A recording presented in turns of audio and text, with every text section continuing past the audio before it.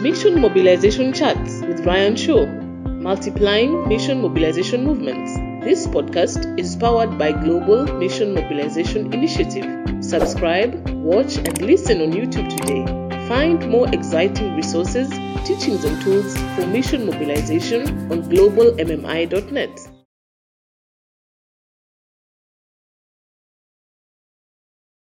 Welcome to Mission Mobilization Chats. This is episode number 9 of looking into cutting-edge concepts related to missions and related to mission mobilization within our denominations, our organizations, our local ministries.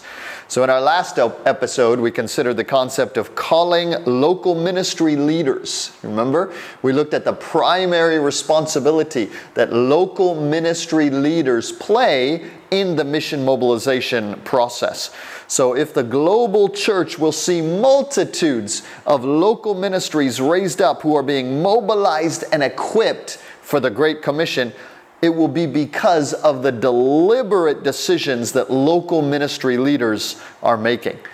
So in this episode, we want to look at a biblical blueprint that God wants to use as part of His mobilization process among believers globally. We can even say among all believers globally. So we're going to look at Isaiah chapter 6, verses 1 to 8, and the shaping process that God led Isaiah through to prepare him to be ready to respond as he did in verse 8. We love verse 8 in missions, where the Lord, the whole Trinity actually says, "Who will go for us?" We love to preach that message, but often we don't actually talk about the preparation process that got Isaiah to the place where he could passionately respond, "Here am I, Lord, send me." So we're going to look at that process to understand all of the pieces of it, not just the final call that we all like to talk about. No, the first processes, or all of the processes throughout that passage,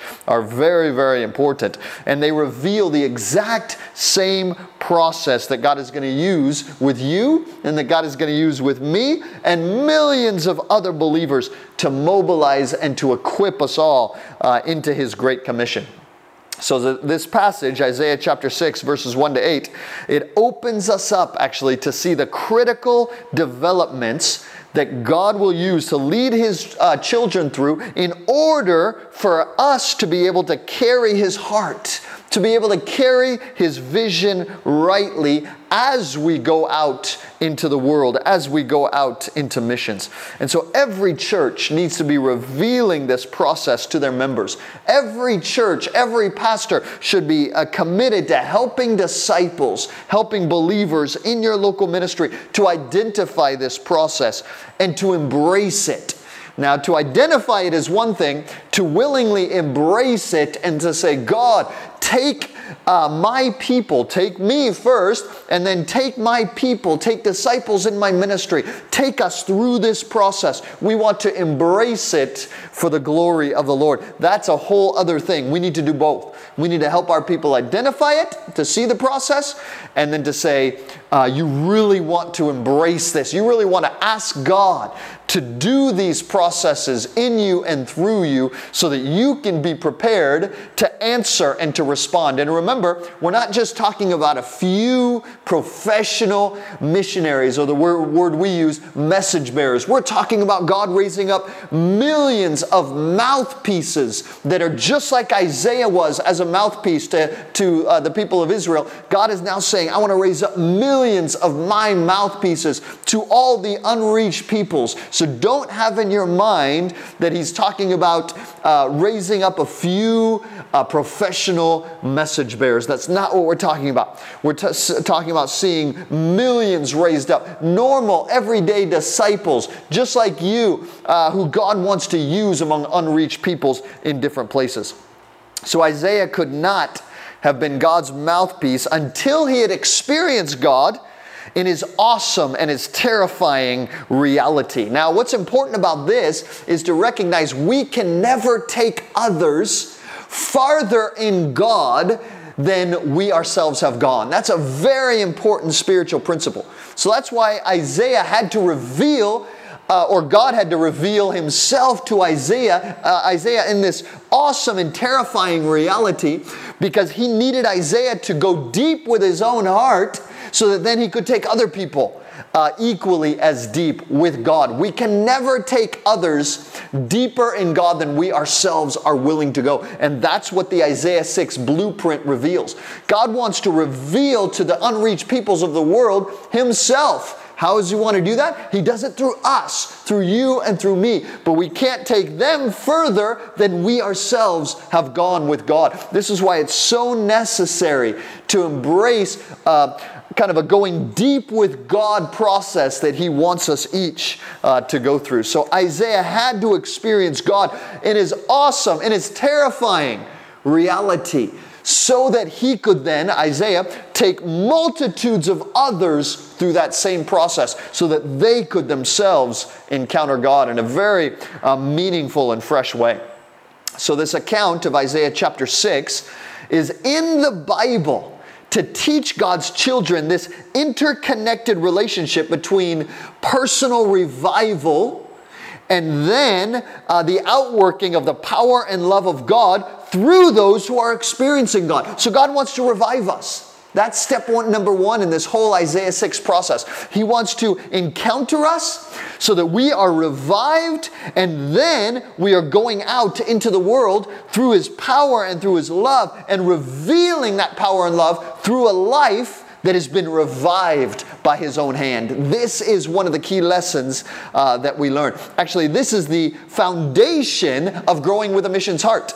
The foundation of growing with a missions heart is recognizing the connected relationship between us being revived in God, being renewed in God, being revitalized in God, having these renewal encounters with God, and then having God's love and power revealed through our lives, touching many other unreached peoples even. This is the foundation for us growing in a missions heart after God. Now, Isaiah's experience in chapter 6 can be broken down in three distinct phases. So the first phase is Isaiah receiving the revelation of God's glory, seeing him high and lifted up in verses 1 and 2. Then that leads us into the second phase in verses 3 to 7, where he encounters God and God's holiness. God is a holy God. And until we realize and encounter God as the holy God, we will not be able to effectively be his mouthpiece among other unreached peoples that God wants to reveal himself to. So the second phase is this encounter with God's holiness that leads Isaiah to personal or true repentance, we can say, and to a personal cleansing of sin. That's all part of the phase 2 in this encounter that Isaiah has. Then the third distinct phase is God asking the question. This is the one the part of the process we're most familiar with, where God says, "Who's going to go for us?" And Isaiah enthusiastically responds and says, "Here am I, send me." That's in verse 8. Now we want to look at each of these three phases in a little bit of detail to see how they relate with us and how they connect with this mission mobilization process that the Lord wants to lead us through. So phase number 1, this is found in verses 1 and 2, where God reveals his glory to Isaiah, where Isaiah sees the high and lifted up God in all of his beauty, in all of his glory, in all of his holiness. So the emphasis of this encounter was God revealing the greatness and essence of who he is to Isaiah. He is being shown the essence and the glory and the greatness and the splendor and the might and the holiness of who God is. Now, many people throughout the scripture have had such a divine encounter as Isaiah had. Moses had it, you remember? When he's before the burning bush, when God was revealing to Moses the same kind of elements that he's revealing to Isaiah.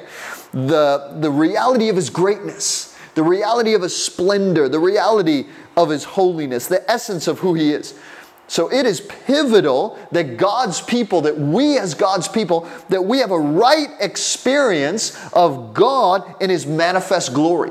You will not be able to be used of God. It will be difficult for you to be mobilized if you have not yet had one of these encounters with God. That's why these are so important. That's why they're in the Word of God, and they're all over the Word of God. All of the people of God, all the leaders in Israel, in the New Testament, all of them had these kinds of encounters with God. You need to have an encounter like this with God. I need to have an encounter like this with God. So these experiences cause us to behold the majesty of God. And we see Him high and lifted up, just like Isaiah did. And we recognize that He knows us. That was one of the things that Isaiah experienced.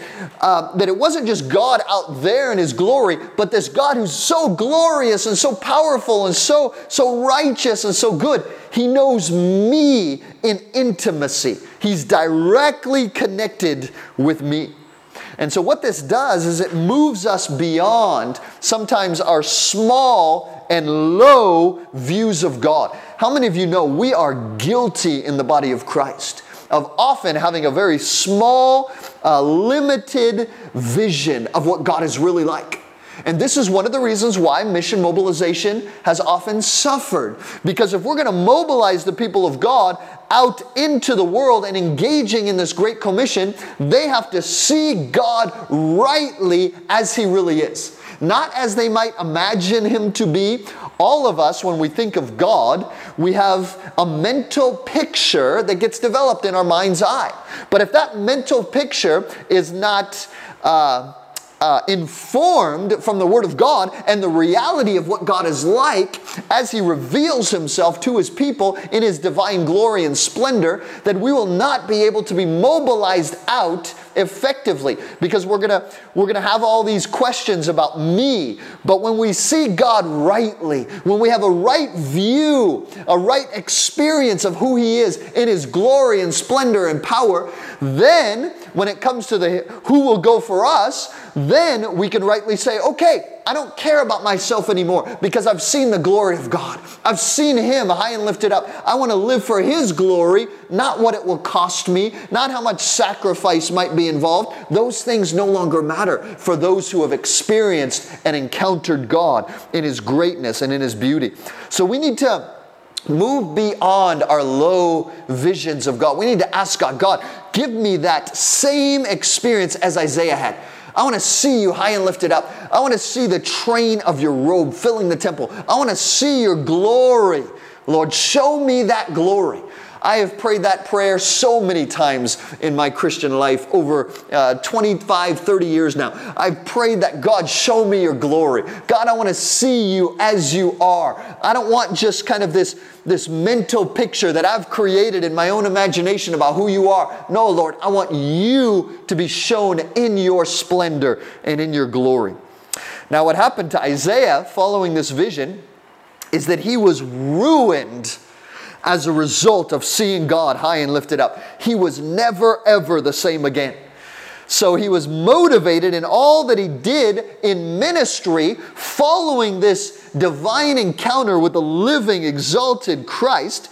He was motivated in all of his ministry now from that day forward with this right view of God based in this experiential knowledge that he had in encountering the risen Christ, the living God in this way. And so he was able to reveal that to all those that he ministered to. That's why this is so incredibly foundational. If we're going to move out in missions among unreached people groups, even in our same city, if you go across the city to reach out to another cultural group that are an unreached people, you need to do so from an experience and from words of encountering God. Not just your own words well, I know a few verses, I've memorized a few of them. That's good, that's important. But how much more important? Encountering God and then speaking forth the words of true life that come out of that encounter that you have had with God. That's what made Isaiah so effective. So this encounter with the living God that Isaiah had, it also gave him endurance. It gave him perseverance. So that later in his ministry, when he went through very trying circumstances, like you will, like I will, there are very challenging circumstances, adversities that we must face. And as we face those, the question becomes, Will I have the endurance necessary? Will I have perseverance to go through the difficult stuff? Or will I falter? Will I draw back? Will I give up? Will I give in the midst of those circumstances? How many believers give up and give in at the first sign of difficulties, the first sign of adversity, the first sign of temptations? We falter so easily. One of the reasons is because we haven't experienced God as Isaiah experienced God. This is so crucial. So these kind of encounters become a memorial stone. I'm sure Isaiah 10, 20, 30, 40, maybe 50 years after this event happened with God, I'm sure he looked back often on it. If he was a journaler, maybe he journaled it, and then he looked back many years later and he remembered it. He remembered the fine details. I'm sure his mind was able to recall all of the details about seeing God high and lifted up, seeing the train of his robe filling the temple, and the glory of God, and understanding what that meant. So it becomes a memorial stone, a time when we can look back in the midst of difficulties so that we're encouraged not to give up. When we're tempted to give up, when we're tempted to give in, when we're tempted to say, oh, this calling, it's too difficult, it costs too much, it's too much of a sacrifice. The Lord then reminds us, remember how I revealed my glory to you. This is so important for the mission mobilization process. We're not just calling people who want to go to the unreached. We're calling people who have encountered God in a fresh way, and who, because of that encounter with God, they are able to endure and persevere and overcome all the challenges that will come in this mission movement as we seek to fulfill the Great Commission. So my question for you is, do you regularly experience these kind of fresh revelations of God's greatness, of His glory, of what He's like? This isn't just a one-time thing.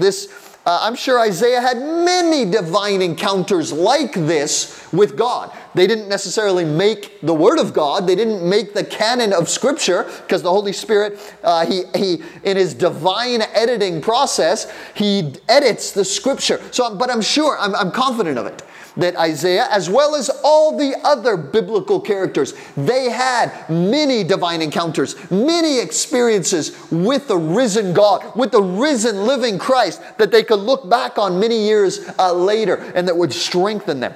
So it's not just a one-time affair. Maybe you've had an encounter like this. Praise the Lord. Ask God for more. I ask God Lord, I want to see you in your glory. I want to know you more and more and more. I ask God to do that. Now, I've had those encounters, sure. I've had those experiences. I have a little taste of that experiential knowledge of God and His greatness and in His glory. But I want more. I'm not content. So we constantly want to be asking God, give us more of those experiences. Now let's go into phase number 2. This is verses 3 through 11. So God reveals to Isaiah His glory in verses 1 and 2. And the next part of the response is unveiling God's holiness now. So in this next phase, verses 3 to 7, Isaiah sees God's holiness as it is. God is a holy, righteous God. It's a terrifying experience to be face to face with a holy God like Isaiah was. But we have to have this. If we don't have this, we will not ourselves be prepared, and then we cannot rightly preach the message of the gospel of the kingdom to the unreached, so that they then are able to see God in His holiness, God in His terrifying glory and His terrifying holiness. So this is what is happening in phase 2. So Isaiah then, as a result of seeing God in His holiness, he then comes face to face with his own fallenness. All of us have this same fallenness. It's the brokenness of humanity. It's the stench of sin, the depravity of our own humanity before an awesome, holy, almighty God. This is what God is making evident through phase 2 in verses 3 to 7. So what Isaiah actually experienced in these verses was the terror of his experience with God. If God dealt with him in pure justice, what Isaiah is feeling and experiencing is what would be his lot. If God dealt with him in his wrath, If God dealt with him in his pure justice, Isaiah recognized, I would be wiped out. And this is what we all also have to experience, that terror of, apart from the grace and the kindness and the sacrifice and the cross of Christ himself, apart from this, God would have to deal with us in his wrath. We need to experience what that looks like, what that feels like apart from Christ. So this kind of recognition of our filthiness before a holy, almighty God, what happens as a result of this? It causes our hearts to well up with gratitude and worship.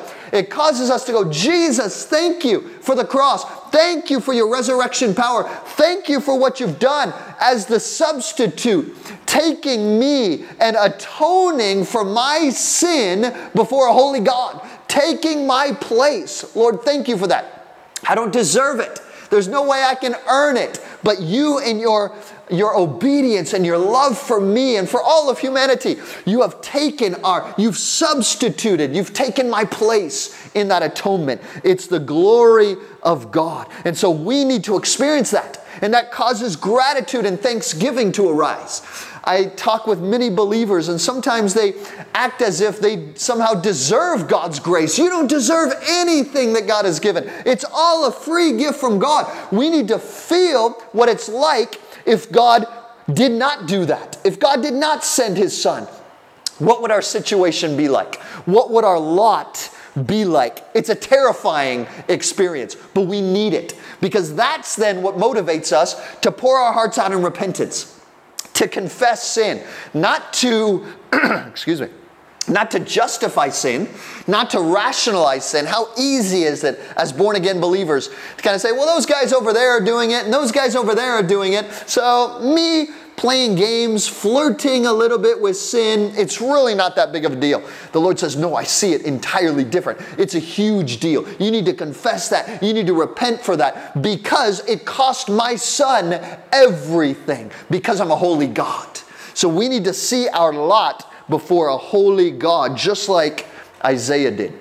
And the reason for this is because we are so prone to compromise. We're so prone to complacency. We need to recognize these things and come regularly to God with a heart poured out in repentance. Lord, have mercy on me. I did it again. Lord, I'm complacent again. I have this spiritual lethargy again. God, forgive me, wash me, cleanse me, renew me, revive me. The reason this is so important is because a generation that God wants to raise up to bless all of the unreached peoples, to bless the nations, must be a broken and a humble generation. They must recognize the nothingness of themselves in light of the preeminence of God. In light of the glory of God, we look at ourselves and we go, we are nothing. We can do nothing apart from you, Lord Jesus. Now, genuine awakenings have always come on the heels of this kind of intensified repentance. We need a spiritual awakening in our day. And the way it will come is when we, like Isaiah, see God high and lifted up. And when we, like Isaiah, see God as the Holy One that he is, and then we pour out our hearts saying, God, we are sinners. Now, remember, Isaiah was a prophet at that time. He wasn't just a small boy. He wasn't some no-name person. He was at that time, even before officially being called as a prophet, he had a relationship with God. He had ministry experience. And yet God still reveals himself to him saying, you have sin in your life. You have things in your life you need to take care of. So this is very important as believers that we recognize this as part of the process that God is bringing forth in mission mobilization. Now, phase 3, let's look at this. This is verse 8.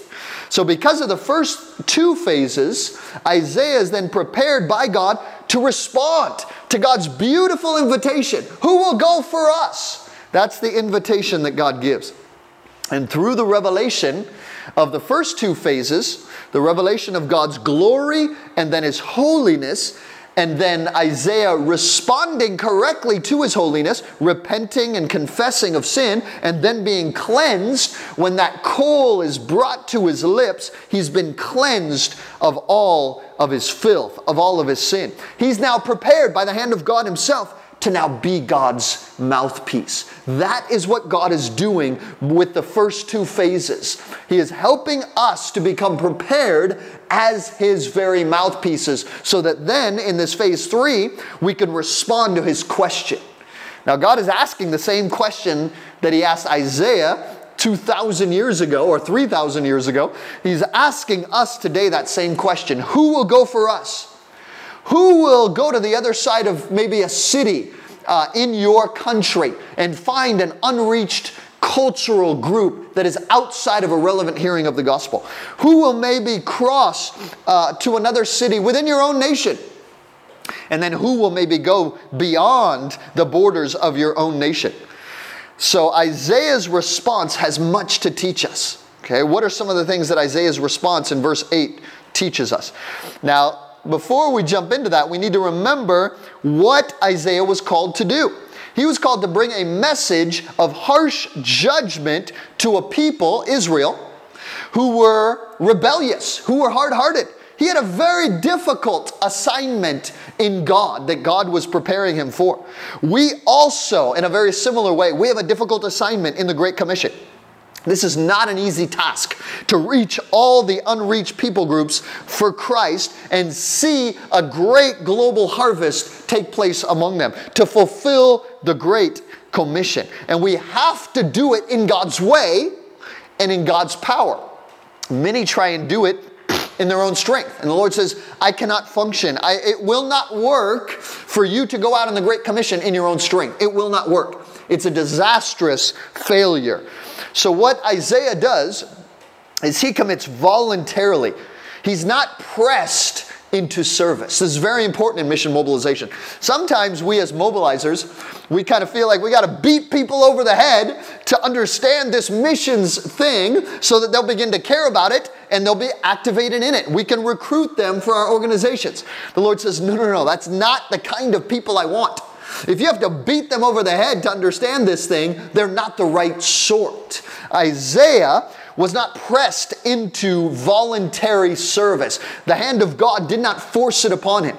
Now, God did prepare him through many steps that we've already seen, these processes, but he willingly, even with joy, here am I, send me. It's enthusiastic. It's not this hard, like, oh, I'm gritting my teeth. I guess God is forcing me to do this. If I'm a good Christian, I guess I have to do this. No, God says, I'm not really interested in those kind of people. I'm interested in the type that are enthusiastic, willing, obedient, voluntary. Yes, maybe there's some fear there, but we overcome the fear. Maybe there's some costs that we have to count, of course. A little bit of sacrifice we have to recognize, of course. But at the end of the day, we say, but those things don't matter. I've seen God in His glory. I've seen the holiness of who He is. All of that is worth it for me to embrace the cost, for me to sacrifice. So Isaiah says this statement, here am I. Now this also implies a willingness to overcome great difficulties. He knows if I'm going to go forward in this calling, going to hard-hearted, rebellious Israel to preach an unpopular, harsh message, it's the same in the Great Commission that we have today. He knows, and we know, that's going to mean we're going to encounter hardship, difficulties, adversities, challenges. Now, too many people, I believe, who are called out in the Great Commission as one of these Isaiah types, they often shy away because they look at the difficulties. They look at the tough stuff. They look at the adversity. They look at the challenges and they say, there's too much of that. I think I'm going to just stay in my comfortable little Christian experience, and somehow God will, He'll reach all those unreached peoples. He'll find another way. He'll find another person. And it's true, He will find other people. But you will miss out on the great reward that's connected. You will miss out on the great glory that is connected to serving with God in this way. So we need to be willing to encounter and to overcome some difficulties that might come our way. And Isaiah had this in a significant way. So God is seeking to raise up message bearer teams in our day today who are going to embrace what appears to be impossible. They look at impossible.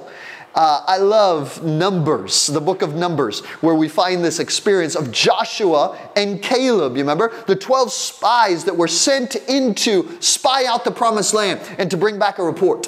12 of them went. 12 came back with a report. 10 of them had a negative report. Only 2 saw the same negative things that the other 10 saw. But instead of looking through the eyes of impossibility, they saw all the hindrances. They saw all the challenges through the eyes of faith. Through the eyes of seeing the God who's glorious, who's high and lifted up, as Isaiah saw, and then saying, there's nothing impossible with God. We can arise. We can overcome these challenges because God is greater than those impossible challenges. That is the kind of believer that God is wanting to raise up in our day. And as we, as mobilizers, look to mobilize this generation for the fulfillment of the Great Commission, we have to call those who are like Isaiah, who have experienced the same kind of process and who then go forth in faith and radical devotion to say there's nothing impossible for God. We can see the Muslim world reach for Christ. We can see the Buddhist world reach for Christ. We can see all the unreached people groups reach and church planting movements by the thousands raised up to see a great harvest among all these peoples. But it's only through those who have gone through this same process. I call it a blueprint. The blueprint for true mobilization is the Isaiah 6 process. Amen? I want to pray for us as we close. Father, I thank you that you are raising up mobilizers who will call a generation, Lord, to experience the same kind of process that Isaiah went through in Isaiah chapter 6. Lord, we thank you for that you are shaping people, even right now. You are forming people, Lord, with this high and exalted vision of Christ. Lord, forgive us. Have mercy on your global church for the low concepts that we have of God, of who you are, of what your essence is, of what your glory is like. Lord, how can we fulfill this great commission that you've given to your church if we have such a low viewpoint of who you are and what you're like? Lord, change us, that we would see you in your glory, that we would see you in your holiness. You're a holy God, Lord, and you require a holy people who are walking in repentance, a broken people, a humble people. Lord, empower us as mobilizers to call your church to experience you in these ways, Lord, so that when you are calling millions of people, when you, the whole Trinity, is saying, who will go for us to the unreached? Lord, millions are being prepared to say with Isaiah, here am I, send me. Lord, we ask for that. We thank you that you are doing that process. We glory in you, Lord Jesus. Amen and amen. May the Lord bless you today. To listen to more Mission Mobilization chats, subscribe on YouTube or go to globalmmi.net.